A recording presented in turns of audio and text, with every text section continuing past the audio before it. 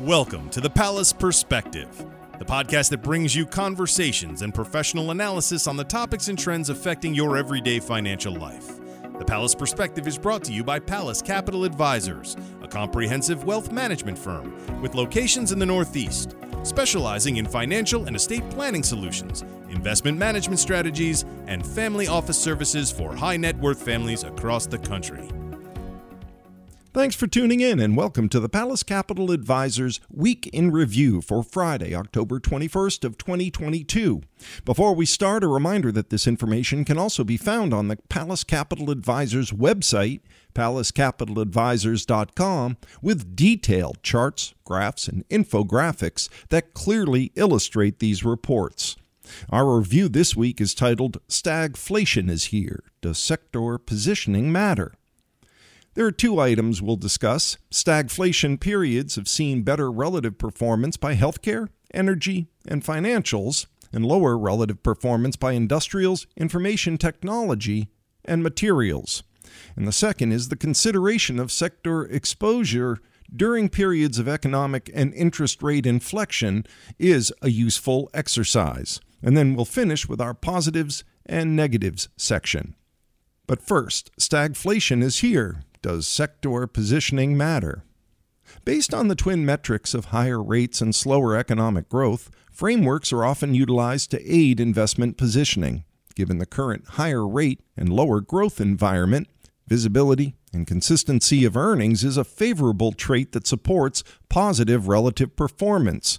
Conversely, high dependence on future earnings and cash flow is a headwind for the relative performance. And on the Palace Capital Advisors website, there is a table from Goldman Sachs that clearly illustrates this point. The validity of the Goldman Sachs table is supported by the observation of historical relative sector returns in periods of stagflation, a period seeing both stubborn inflation and below-trend economic growth.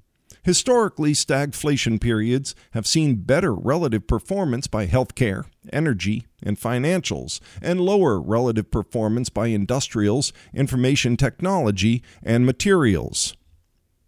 The positives and negatives. The drivers of relative performance, however, vary by sector. On the positive relative side, healthcare fundamentals tend to be very defensive. Energy, on the other hand, tends to be somewhat subject to more cyclical demand, but has historically been a beneficiary of inflationary forces such as rising energy prices.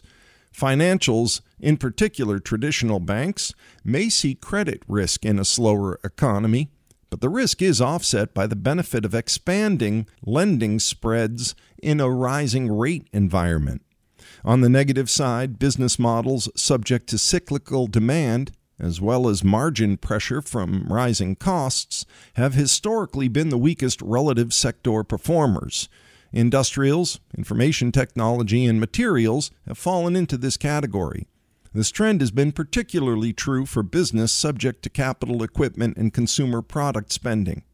Businesses in these sectors, with more leverage to services and recurring revenue, have shown a greater degree of resilience. Dividing investments into these industry exposure buckets is a useful template. However, valuation and investment time frame are also important considerations. For example, while healthcare, consumer staples, and utilities screen well, their current valuations are also high relative to history. Healthcare, consumer staples, for example, household and personal products, and utilities currently trade at 80%, 76%, and 94% relative to the long-term average valuations levels for their sector, and even higher relative levels of 86%, 87%, and 98% to their long-term average valuations versus the overall market. High current relative valuations for some sectors, industry groups, may have an impact on their future relative returns. While caution is warranted for some sectors that are trading at premium relative valuation levels, the outlook for sectors trading at the lower end of their historical valuation range should be assessed for longer-term fundamental attractiveness. The telecom services sector is inexpensive on a relative basis, but the long-term fundamentals have been challenged due to high fixed costs and eroding pricing pressure. On the other hand, energy is trading at relatively attractive valuation levels, and years of underinvestment and a shakeup of the global supply chain are supportive from a fundamental perspective. Banks also look attractive from a historical perspective on valuation, with operating tailwinds from a higher rate environment and balance sheet strength likely dampening the risk from credit in a recessionary environment. Sector positioning around a rising yield and slower growth environment, taking relative valuation into consideration, is useful, but an investment time horizon is also important. Over time, dynamics such as changing yields and growth rates tend to normalize, and metrics such as normalized earnings and growth rate for businesses tend to become the key determinants for financial performance. Businesses with competitive advantage and secular growth opportunities that are also profitable and disciplined in terms of capital structure ultimately tend to provide attractive risk-adjusted returns through cycles. We believe an investment portfolio should have a foundation in these types of businesses and seek out such businesses across sectors to buffer the impact economic and interest rate cycles that may favor certain sector positioning attributes on a shorter-term basis. In conclusion, the consideration of sector exposure during periods of economic and interest rate inflection is a useful exercise, particularly when overlaid with valuation considerations. However, over time, superior businesses with quality operational and financial characteristics acquired with valuation discipline and owned in a diversified portfolio drawing across sectors should be the overriding goal. Tune in next week for the Palace Capital Advisors Week in Review. Palace Capital Advisors, LLC, and its representatives do not provide legal or tax advice.